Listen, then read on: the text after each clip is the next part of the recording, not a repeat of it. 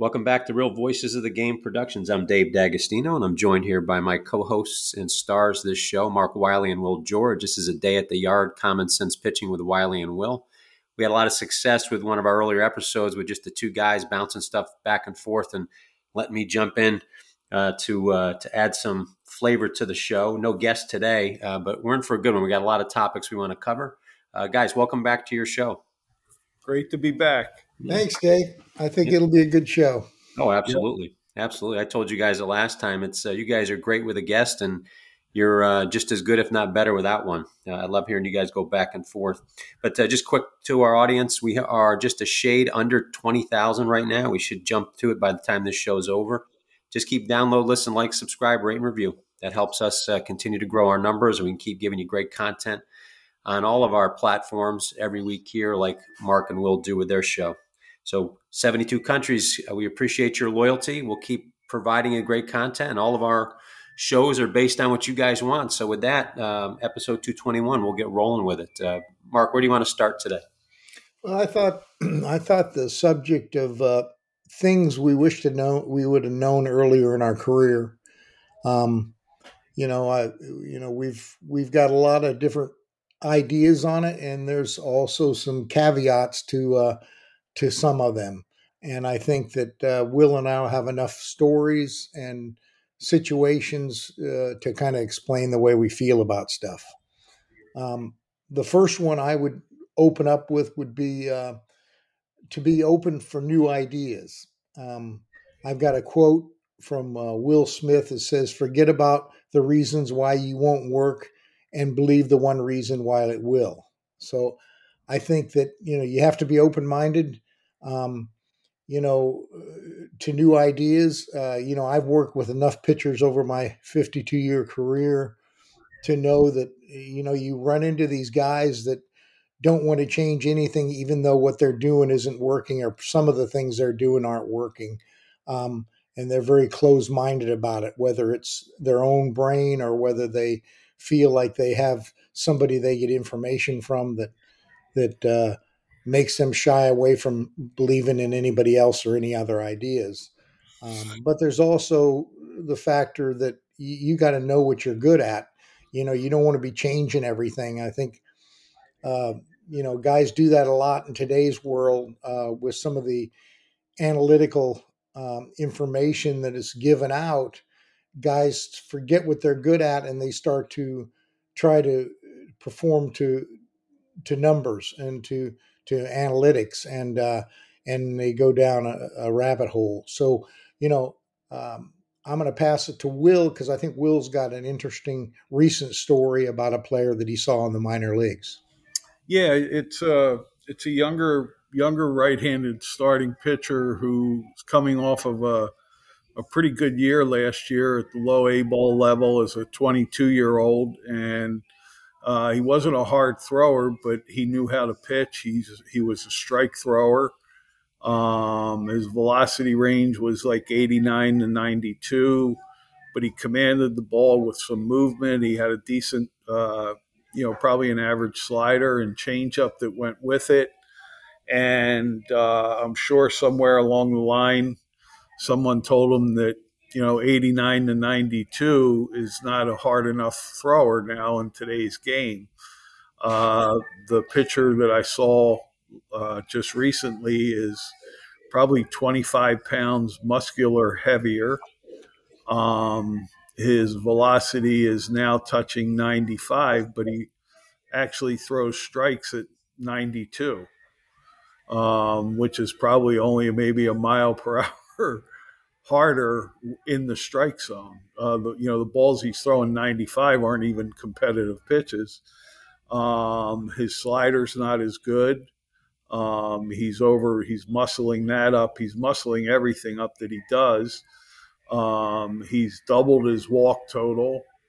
His ERA is now 10, and he's 1-6 or 1-7 coming off of a year where, he was 9-2 with a low 3, very respectable ERA as a young pitcher that knew how to pitch. And there was there seemed to be a level of importance for him to command and mix his pitches well, and he's lost all that chasing velocity. And it's not a be all end all to be a good pitcher. There's other things that are so much more important. How much of that, and you guys are around it 24 hours a day. I see it. I saw it at the college level as I was transitioning out. And I see it a lot with the grassroots.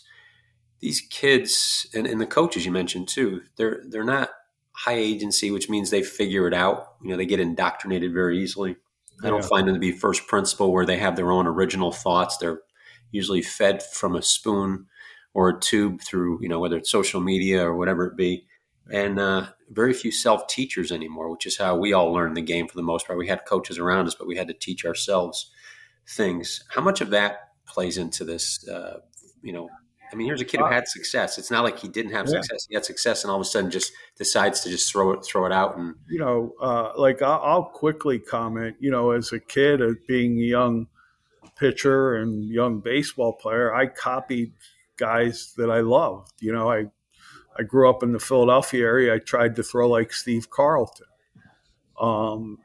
but in copying his delivery, there were fundamentals in his delivery that were outstanding. He had that leg kick that kept him over the rubber a long time. He was on line. He was through the ball. He had good extension. So I was trying to copy all of those things before I knew what any of those things were. Same as a young hitter. I looked up to guys like Greg Luzinski and tried to copy him, or as a younger person, Roberto Clemente, which I couldn't do because I was nowhere near the athlete that he was. But, I think, like you said, Dave, so much on social media is poisoning our society. People are getting hired. People shared stories with me where, an organization hired a hitting coach, not because he knew what he was doing, because he had 25,000 followers on Twitter, was what the farm director said. So he must be good. Yeah. And that to me was one of the most insane things I've ever heard. So, influence over excellence. That's the problem. Yeah. Well, Dave, you made a really good point about, the way the teachers are being taught. And, my big thing is, where's the organizational leadership? If they're the same guy, if they're getting all their information, off YouTube and through analytical data, and nothing in real time, nothing they've ever experienced. They don't have people close to them that have been there, done that.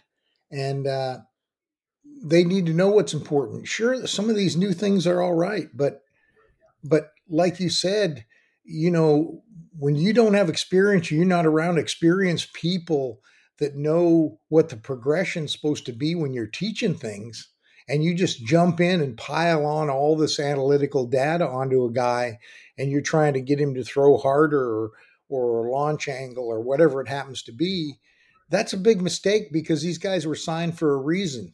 And that's why I always pushed for our young signees when they showed up in short A seasons.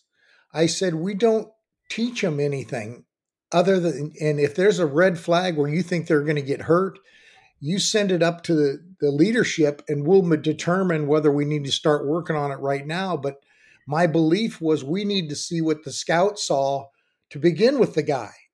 There's nothing worse than getting a call from a scout who says, what'd you do with my guy?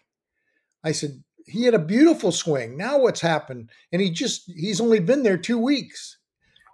That's somebody sometimes trying to put their own brand on it, or it's a leadership thing to where you don't have people that understand that principle.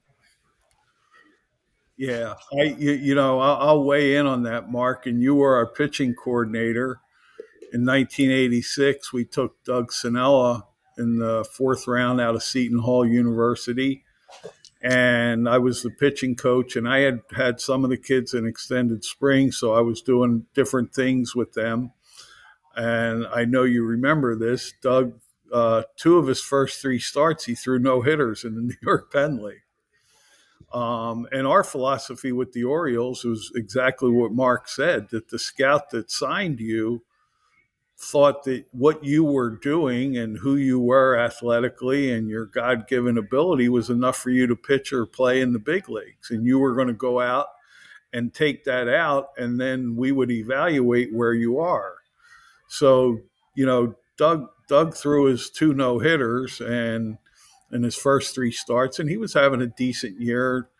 And I was working with other guys, and he's going, "How come you never work with me?" And I go, "Well, first of all, you throw a no-hitter every game, and would you really listen and change anything, Doug?" I said, "Right now, you're pitching well, and there are things that you're going to have to make adjustments, but you're going to be in instructional league, and that'll be the time and place to do that. It's you know you know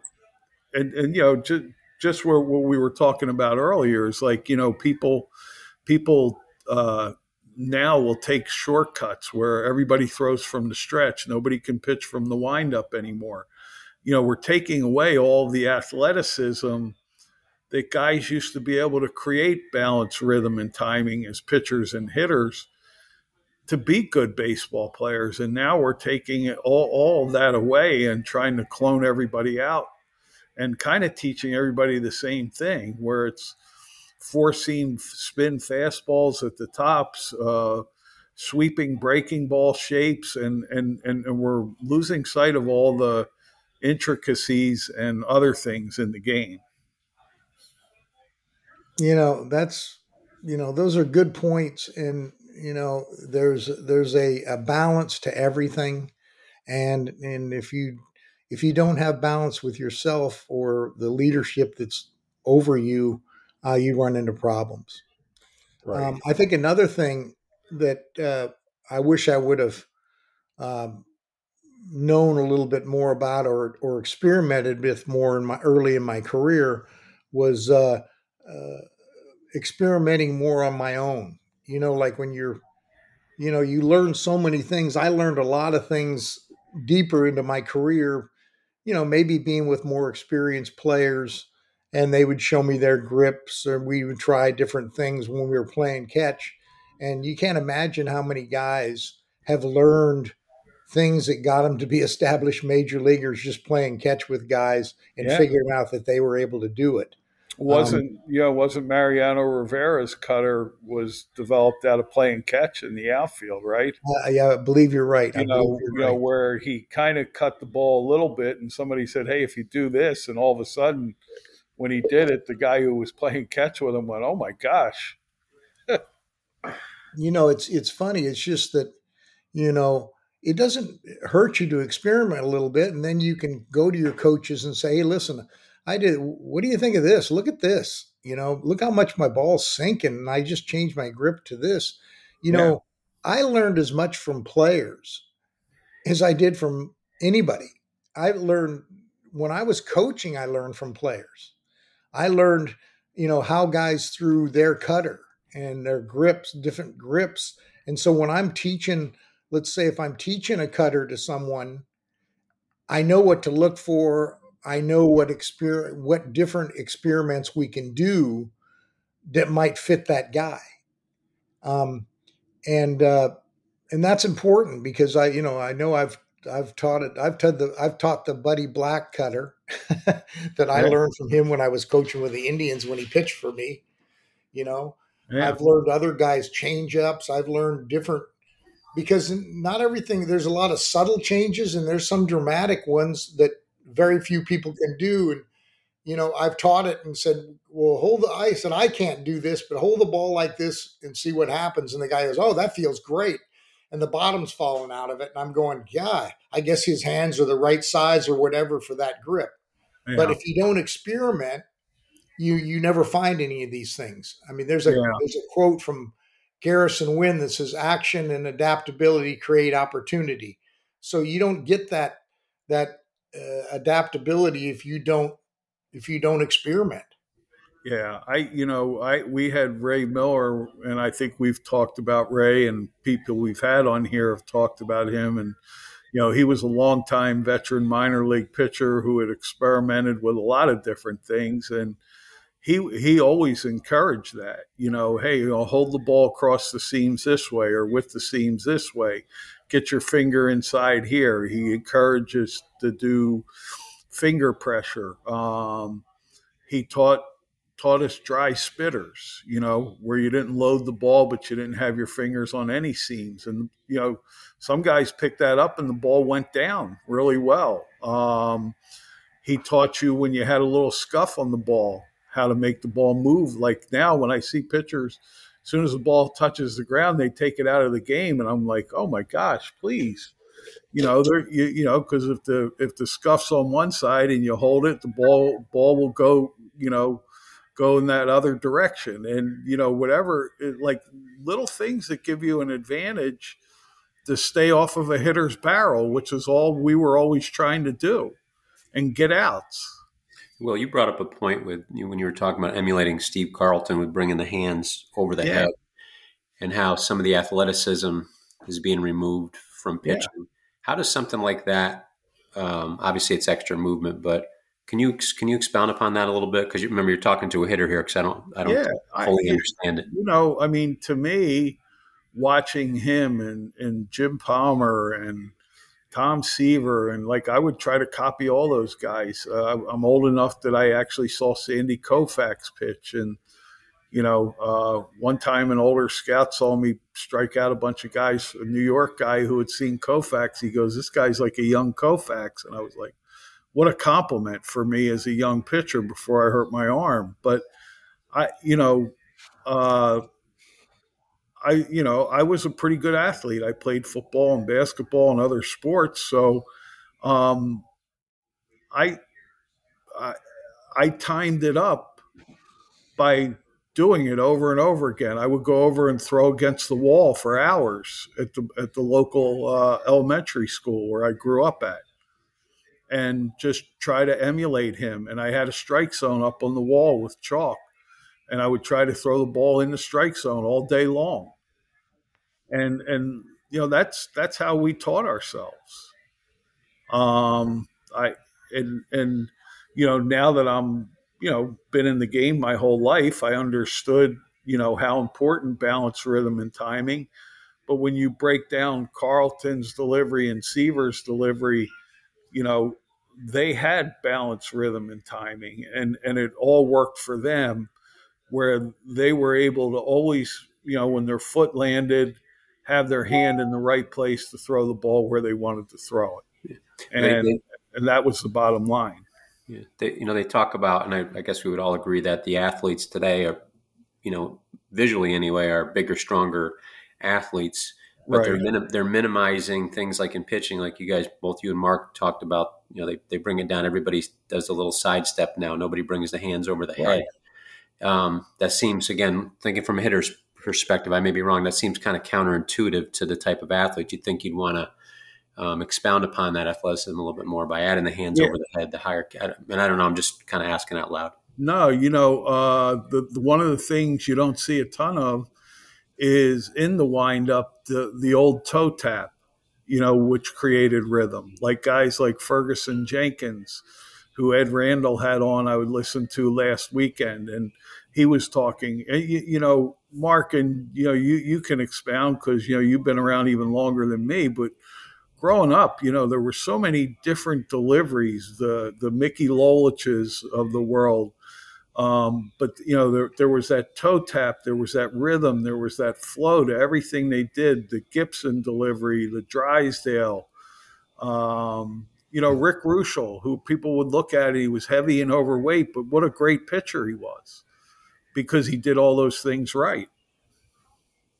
Yeah, you see those guys, especially real big guys like Ruschel, you can see how athletic they are. Yeah. Because, we talk about balance, rhythm, timing. They have it, carrying a lot of weight around.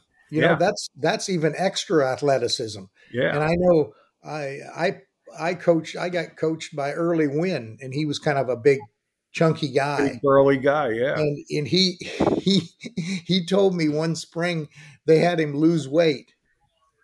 He said they had me running a rubber suit out in the outfield every day, saying I need to lose weight. He says I couldn't get anybody out. He says I lost the weight. I couldn't get it because his balance had gotten varied because he was used to carrying that weight with him.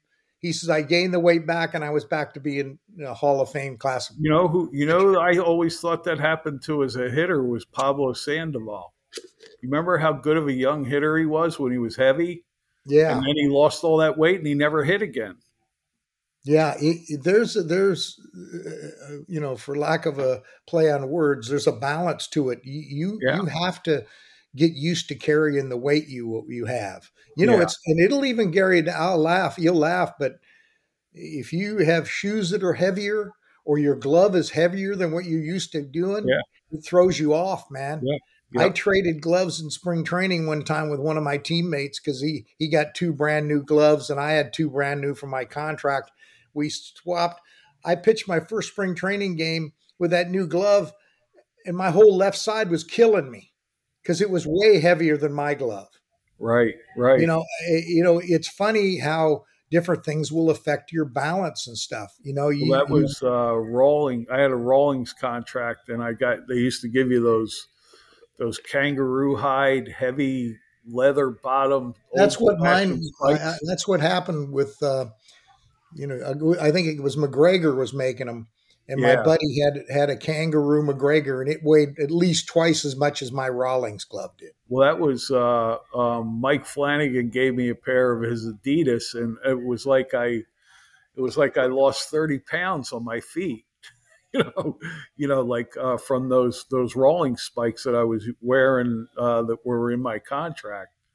And luckily, the rep said it was okay not to wear the spikes, but I had to use the glove. That was the one thing. That's funny. Yeah, the it's interesting. There's another subject that kind of blends to this, and I've ran into it when you got young pitchers and you're trying to teach them something new, maintaining what they do well, but you have to make some adjustments and you want them to use it in a game without worrying about the result, Right, but still with the intent to get outs. right, So like if you're teaching somebody a changeup, you've got to force them to use it more, maybe even set up a scenario on counts that you'd like to have him use it in so him and the right, catcher are on the same page. And even though the guy's never really throwing any, um, he needs to throw it with the intent to get an out. And if they hit it hard, then you learn how the adjustments you've got to make, maybe speed wise or whatever, um, to make it work better. And I've got a quote for that one too, from Nolan Ryan. He says, "Enjoying success requires the ability to adapt. Only by being open to change, you will have the opportunity to get the most out of your talent." right. So even a guy like Nolan Ryan, he had to learn a lot of things. No, and there were a lot of things that I know. When I first got hired as a coach, that you highlighted in handbooks and things for our guys, and one of the things was self-evaluation. You need to look at yourself and realize what you do have to get better at. And then one of the things I was taught, and I always thought it was good in teaching, you know, when you build trust with your pitchers and you talk to them that, hey, we might go a step backwards here to go forward. And that always made so much sense to me because that was taught to me that you got to fix this to go forward, and it's going to feel uncomfortable, but in the long run you're going to go much, that 2 steps back is going to take you 5 steps forward, and you need to work through it and still continue to compete and try to win games and do all the things, but you got to try it. You can't try it once and go, this doesn't feel right, I'm not going to do it, which is what I think a lot of people do now. They don't have the patience to take the step backwards, fix it, and then really move forward. Well, another thing that short circuits that is everybody has to be on the same page. Right. You got a manager that all he wants to do is win, and he's yelling from the dugout, to throw your best pitch in a certain situation. Right. When a changeup's a really good learning point, the manager, the catcher, the rest of the staff, they all need to know what the goal is on this guy improving. Right. And if you have people pulling in different directions, players get pulled in different directions. It happens all the time. Just throw a strike. You hear the manager to the fastball. Well, he's basically saying throw a fastball because I think you have better command of that than anything else.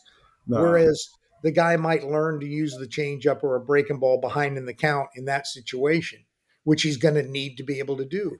Well, no, so the agenda of staff members is important too. I got a great example that I signed a kid out of a high school that got to the big leagues when I was with the Marlins, and he's a big, strong right-handed pitcher, touched 96, 97. The ball had really good carry. He had a little feel for a changeup, but his breaking ball was a weak link for him. He was kind of caught between a curveball and a slider. But he moved quickly through the minor leagues as a closer, and he would give up a run in a close situation with his breaking ball, and he would be told, "Well, you can't get beat with your second best pitch." So now, this was when he was in Double A, and I'm going. He ends up getting called up to the big leagues in his first outing. Now he's facing Sammy Sosa down in Pro Player Stadium, and he's got to throw a 2-1 breaking ball to Sosa. And at that point, he's got a below average breaking ball that he actually got around it even more because he was trying to throw the crap out of it. And he gives up a 3-run homer to Sosa because he was never challenged and told, well, you can't get beat with your second best pitch. You can't get beat. No, sometimes it's never going to get better unless you fix it. We had Jerry DiPoto on, and I think Jerry and I shared the story the night I finally got him to use his changeup, and he beat the Mets Double-A team. And in the last inning, Jeremy Burnitz grounded into a double play on a 3-1 changeup that he never would have thrown. And he gave me a look when I called it from the dugout, like he goes, "What the hell are you calling that for?" And then it worked. But it was a learning moment for him to get him over the hump that pitch works.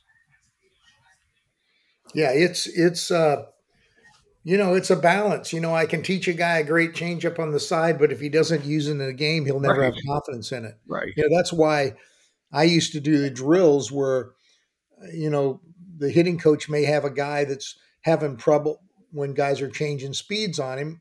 I'd get them to hit batting practice, and I had my pitcher throw, and he would throw just fastballs and changeups and not tell him what was coming. Right. And all of a sudden, the pitcher's going, "You got to be kidding! He can't hit anything now." Yeah. Because I throw a changeup, he's way out in front. He tries to wait back, then my fastball beats him, and all I'm doing is just mixing up randomly during batting practice. Yeah. That's the first step in seeing how hitters react before you put it into a game. But you have to do it in a game to get the full value and awareness of how it's used. Is this generation of player more fragile than the one we just passed? Well, we've talked about this a million times, how everybody's told everything to do. Yeah. So we're asking them to do stuff that they're totally uncomfortable doing. Usually they're told to do stuff that they kind of like to do. Not learning much and maybe not using the right circumstance, but they're told everything to do. So, any pitcher, and it's funny because I put these quotes by some of these things we're going to address today, and they're all by people who make decisions. Nolan Ryan made decisions. Greg Maddux made they made decisions on their own. They weren't told everything to do.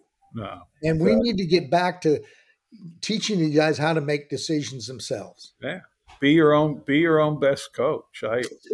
You talked about the batting practice situation.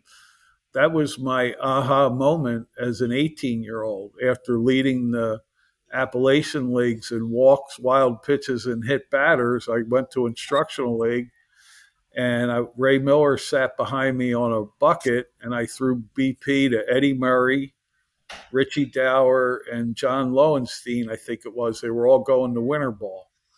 And he said, "You're just going to throw strikes here, and you're going to tell them which pitches are coming."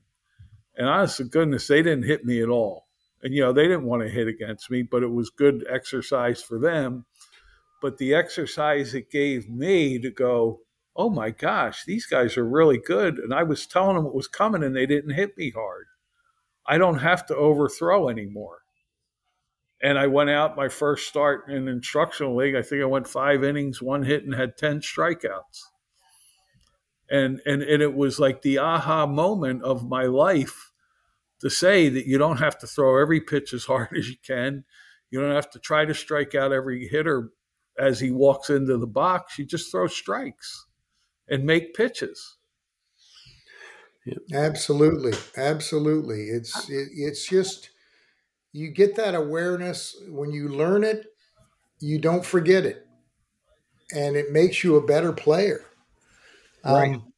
Another thing that leads to it is a lot of guys. Hell, I was privy to this. I did this. You come up with good routines and drills that really work for you, and you learn new ones and you adapt and you improve on some of the drills you've learned that made you good.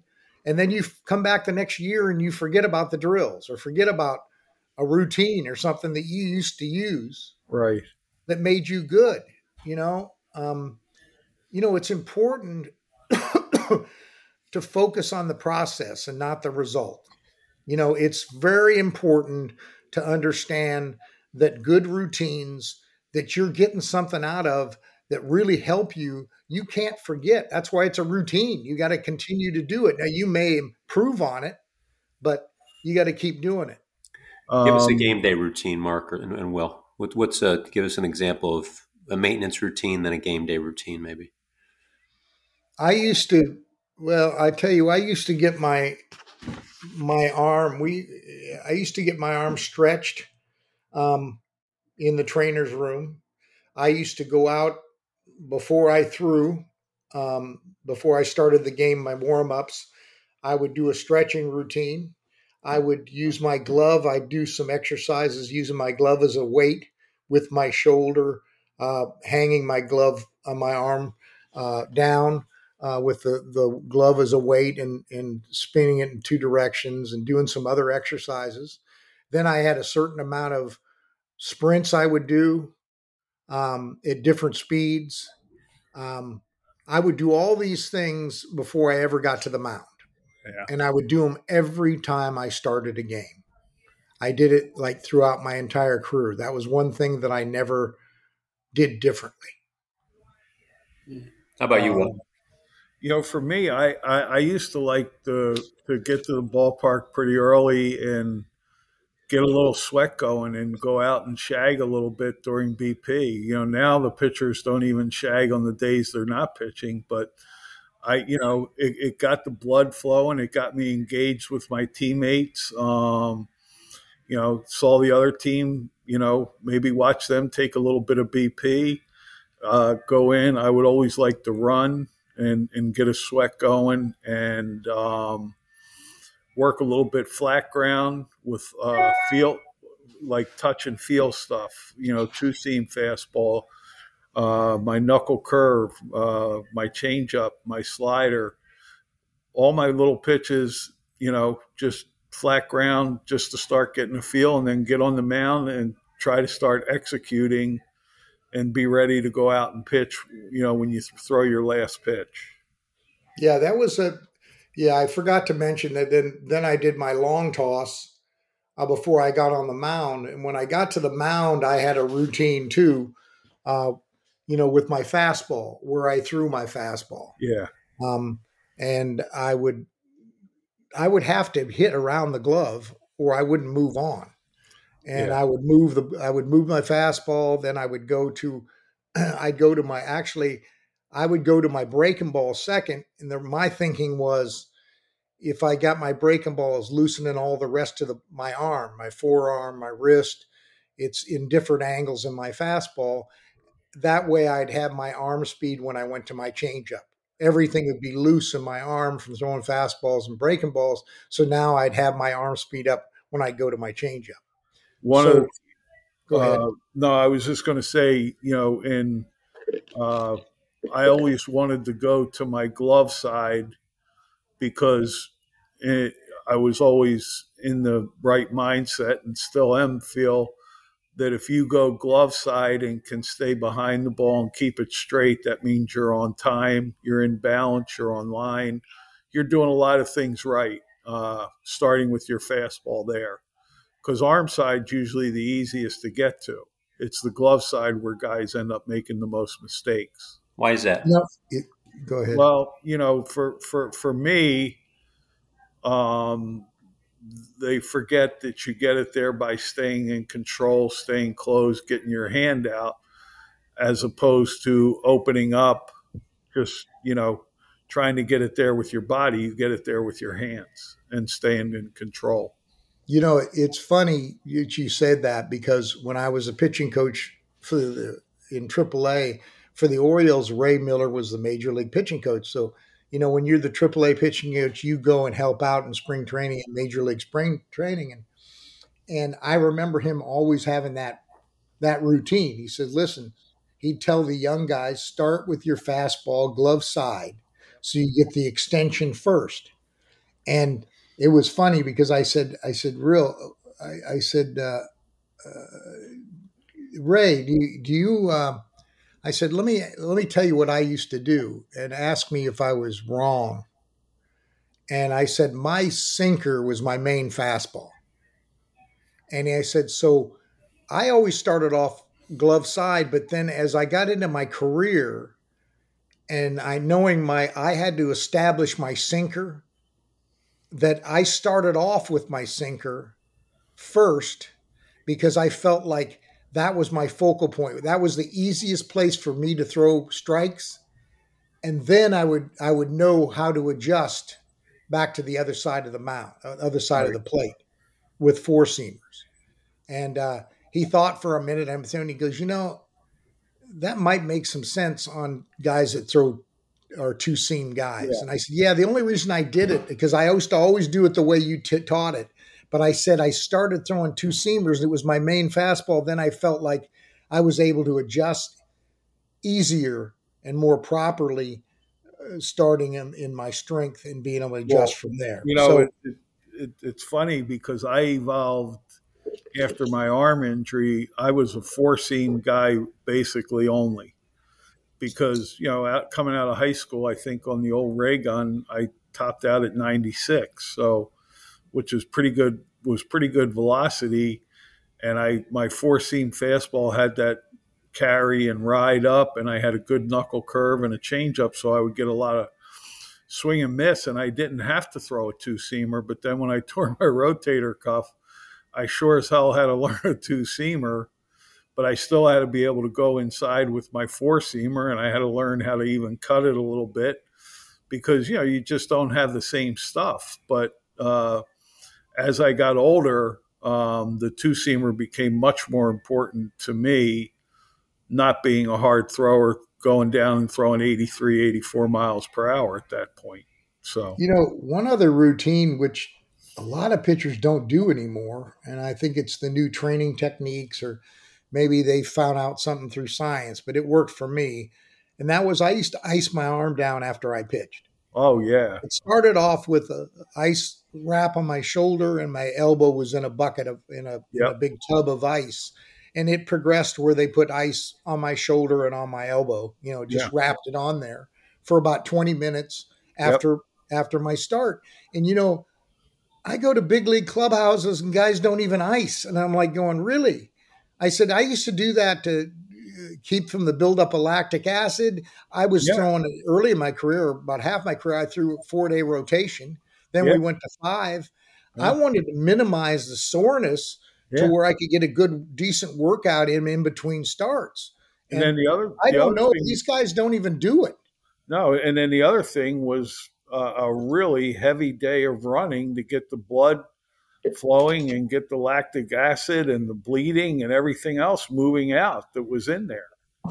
Those were just, and I don't know, maybe they say it doesn't work, but again, when we look at the numbers, we're gonna tell the hard truths that they're lying to us if they're saying that Well, that didn't work.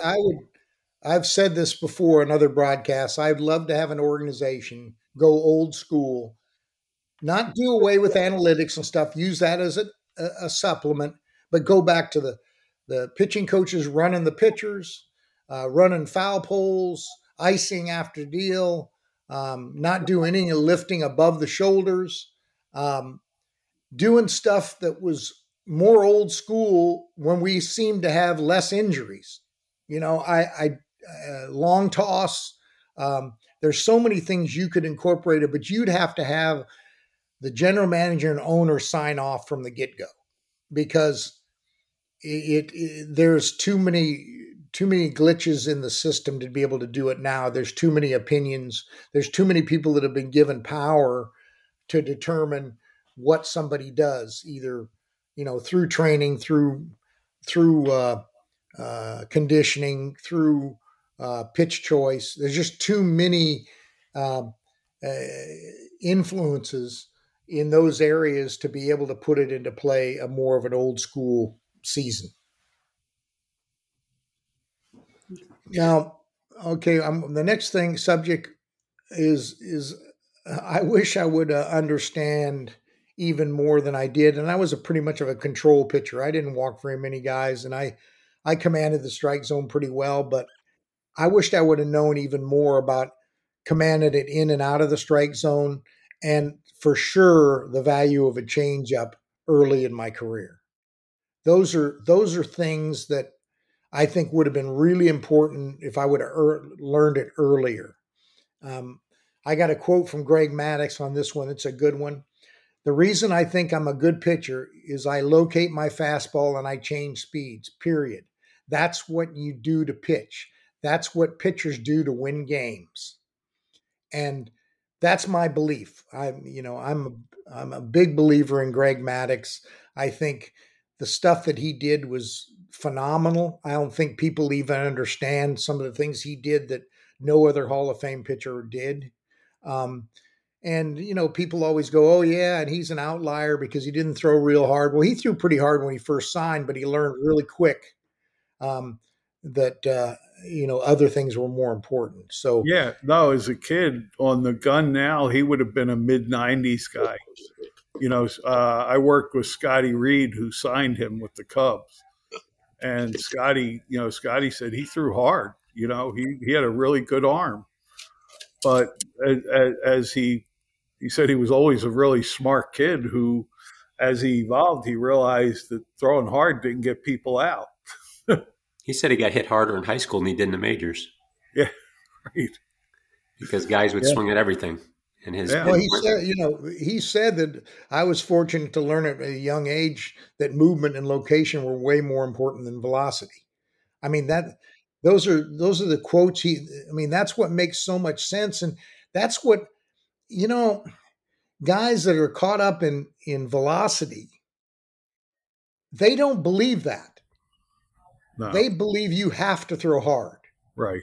And it's so strange that it wasn't that long ago that Greg Maddux was pitching.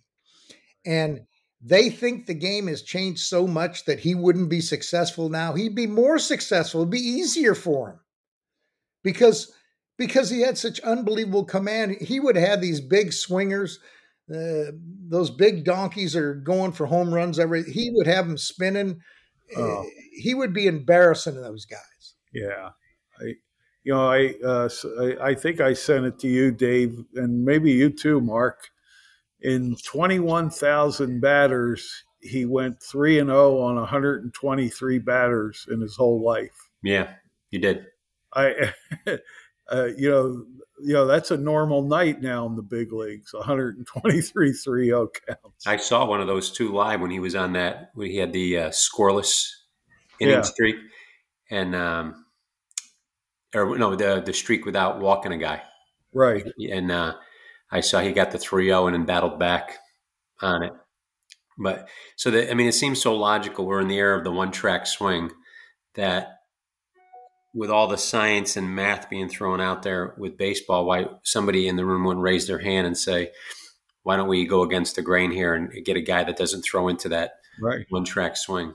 It seems like two guys in the middle of a ring just throwing, haymakers at each other every single at bat. What prevents a guy like what prevents a club from creating a Maddox? Not like it's that easy. I know you can't just Frankenstein it up, but the same philosophy that you're talking about, starting to work in and out again, starting There's no value put on anything that he did. He might not even get drafted as he was the last 10 years of his career now. He was a 6-foot right-hander that threw 90 miles per hour. They don't even draft them anymore. The thing is that the way those guys get developed, honestly, is performance. Yeah. They perform so well, step to step. They get not signed. They go to A-ball. They dominate. They're pitcher of the year in AA, pitcher of the year in AAA. They finally, people, we'll try him in the big leagues. And he'll go to the big leagues and he'll perform. And that's the only way guys like that have value now. Yeah, they almost have to do it themselves because there's too many people in their way that are trying to short circuit them by saying he doesn't throw hard enough. That location doesn't mean anything. This isn't good enough. That's not good enough. There's too many things put in their way, and you got to be really mentally tough to be able to understand how good you are. Another thing is a lot of these guys are being signed. None of them have ever had a path of Greg Maddux as a young player. Nobody let him learn anything. Right. So there's guys out there, but you got to identify those guys in pro ball and start working with their mind and getting them to understand things. That's what you have to do. Not everyone will get it because they're not grown up that way, but there'll be a guy occasionally that'll get it. Kyle Hendricks with the Cubs comes to mind, who in the modern era that would be Maddox-like and the success that he had. But, one of the other obstacles you always get is when the guy is the pitcher of the year in A-ball, they go, well, at the next level, he's not going to be successful. Right. Oh, yeah. So hard. And it's like, well, wait a minute. You've already got him failing, and he hasn't failed yet. And it just angers me when I see kids that get released that never fail, but because somebody throws hard and they have a 7 ERA every year and they got more money to sign, they keep getting opportunities. And kids that don't get me wrong. It's always been that way for velocity. Mm-hmm. Regardless, before analytics, before radar guns. Oh, no doubt. If you went to spring training and there's two guys, and one guy was really pretty dominant pitcher in AAA, and the other guy was pretty good in AAA, but he threw a lot harder, that guy got more opportunities than the guy performed. No doubt. It was always that way. That's why you got to keep performing. And when they knock you down, you got to say, no, I'll prove to you. I'm going to make it to where you have to give me an opportunity. Well, a guy that I played with and you coached with the Orioles probably may have not gotten the opportunity, but Mike Boddicker was that guy who he didn't throw hard. So Earl never bought in on him. He wasn't sure if he was going to be successful. But then they had a bunch of injuries and they had like 4 doubleheaders in a 10-day span. And Boddicker had that really good year in AAA. And they called him up for the doubleheaders, and he pitched his ass off. And the next thing you know, well, Earl liked him because now he was like 16-4 or something. Yeah, now it's like, well, yeah, that stuff is going to play. You guys were right, but early on, like the stories, and too, Mark, because you coached with a lot of those guys. Earl was not a big Boddicker fan until they were push came to shove and they needed a body to go start in a bunch of doubleheaders over that time span. and Mike took advantage of it and had a great career. Yeah, of course, Mike and I are close, and Yeah, I coached him I played with him, I coached him, yeah, and then I coached him in the big leagues. And Mike he was a phenomenal athlete. People very didn't good. really know that. He Oh, was an all tremendous. Big Ten third baseman. Yep. Um, and he was really athletic. He could create pitches. He was an experimenter. Going back to our earlier discussion, he experimented on his own and he learned a lot of stuff. And he learned that Foch from that left-hander at Boston. Yeah. What was his name? Hurst. Yeah. Yeah. Bruce Yeah, Hurst. Hurst. He learned it from him because they had the same agent, and he learned that Foch kind of a split-fingered change thing that Bottom fell out of. Um, but he was always a really good pitcher, and he was a performer. And the last year I played with him, Right. and I was a pretty decent pitcher in AAA for a lot of years. And I remember telling people I've never seen a guy never have a bad start. Yeah. He had a good start every start the year I played with him. Every start he was like 7 to 9 innings. He was unbelievable. I mean, he never got hit hard, and I used to say, this guy's like the best pitcher I've ever seen. And he was a young guy at the time. He didn't get to the big leagues like 3 or 4 years later. Yeah. No. That was his first year in AAA. I was like, this guy's not in the big leagues. So I'm coaching him in '83, the year they went to the World Series and won it. And like Will had said earlier, they had all these doubleheaders, these problems. And, back then the big league club used to come down and play a like a demonstration game or whatever you call it. Exhibition. With the AAA, an exhibition game with the AAA team. And Hank Peters, as general manager, he came with them, and he called me over to the side and he goes, Mark, we got to call a guy up. We're thinking about calling Boddicker up. And I said, you couldn't pick a better guy, Hank. And he goes, how would you use him? I said, any way you want. You want to start him, he'll be a good starter. If you want him to relieve, he'll be a good reliever. I said, Hank, this guy really can pitch. Yeah. And he said, okay. We're going to tell him after the game. He never came back to the minor leagues after that game. No, I was with him when he had his, I think it was a 20 strikeout game in AA in '79. And you talk about a sweeper. I mean, he was throwing breaking balls to right-handed hitters that were starting 3 feet behind their back, and they would end up right on the black. He could do so many things with his breaking ball. Like him and David Cohn reminded me of each other as Cohn evolved later and he was a little bit behind. They kind of pitched against each other, but Cohn was younger. But, Cohn used to be very creative and smart, just like Boddicker was. And, it's funny, man. Boddicker used to warm up. He'd throw, I used to count the pitches for pitchers warming up. Yeah. He'd approach 100 pitches warming up. Right. Because he had so many different pitches. Oh, yeah. Different things he wanted to get tightened down before a game. He would do it. It was unbelievable. He had like 3 different looks off of his curveball. And he got drafted the year after me, and we played together in instructional league, and we played together. And, I was always marveled at how smart he was. And, he actually, I got recruited by Iowa, where he went to college. And so he played with a bunch of guys that I knew from New Jersey. There was a connection out of Jersey. So we always hit it off, but he was such a smart and good athlete. It was pretty amazing. I'm gonna try to get him on the show. Yeah, that would be awesome. He would be a phenomenal guy. Yeah. I will tell one more thing about him, and this is always stuck in my craw. I don't know if it bothers him or not, but it bothers me. In 1984, I gotta believe he was the only one that won 20 games, and he won the ERA title. And he was 4th in the Cy Young Award win. Yeah. How can you win 20 games, win the ERA title, and not win the Cy Young, and be 4th? Right. Because the other guys struck out more guys than him. I mean, it really, to this day, it bugs the hell out of me that happened to him. and they gave it to a reliever, the guy from Detroit. Willie Hernandez. He was Willie MVP Hernandez. too. He got MVP. He got MVP and Cy Cy Young. Young. He got all these things. Hey, don't get me wrong. He had a great year, and he pitched a lot of innings as a reliever.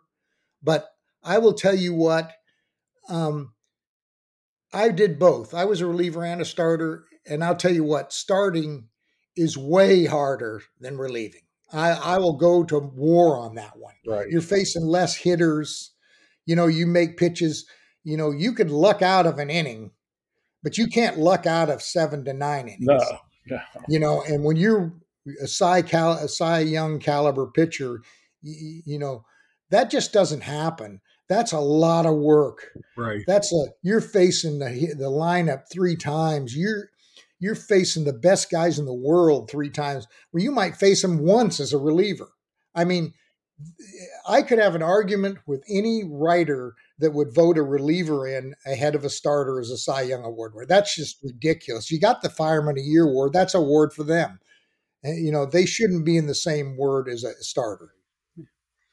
Guys, we've been on going for almost an hour right now. We gave the audience a ton to chew on. What kind of parting shots you want to leave them with?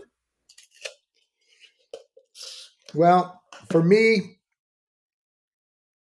know yourself, understand what you're really good at, understand that some people may undervalue what you can do, but if you know it works and you get people out with it, continue to do it until somebody proves you it doesn't work. You have to be able to command the ball and throw strikes, because you'll never know if your stuff's good enough unless you're putting it over the plate and seeing how the hitter reacts. That's right. Like that. How about you, Will? Yeah, be your own best coach. Continue to work day in and day out.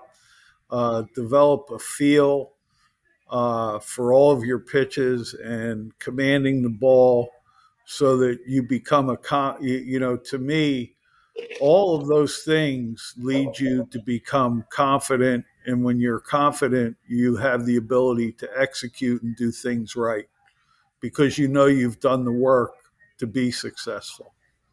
Yeah. And I do want to get to number 7 on our next show. Whether if we have a guest, I wouldn't mind getting their take on it, because it's a great point that we touched a little bit on in each of the topics about getting content with performance. And, I think one of our biggest issues nowadays with kids, there's so much social media hype and they're so fragile that as long as we get them the ring and the banner and the win, they forget about the mistakes. And I always believe, don't accept in victory what you would not accept in defeat. If you win and you do well, you still got to improve on the same stuff you would have had to do if you lost. And right. I want to get your guys' take on that next show. But with that, 221, a day at the yard, common sense pitching with Wiley and Will. Audience, you get a preview of what our pre-show is like, and our post-show, and all our text messages throughout the week with these two baseball treasures talking back and forth, not just their individual minds, but collectively they're fun, and it's genuine and it's real. So guys, I appreciate what you do for the show, and to our audience, we'll hit over 20,000 by the end of the day. Subscribers, thanks for your support. Download, listen, like, subscribe, rate, and review. That helps us keep giving you great content every week, like we do here on A Day at the Yard, Common Sense Pitching with Wiley and Will. And with that, episode 221 is in the books. Thanks, guys. Thank you. Have a great week. Thanks,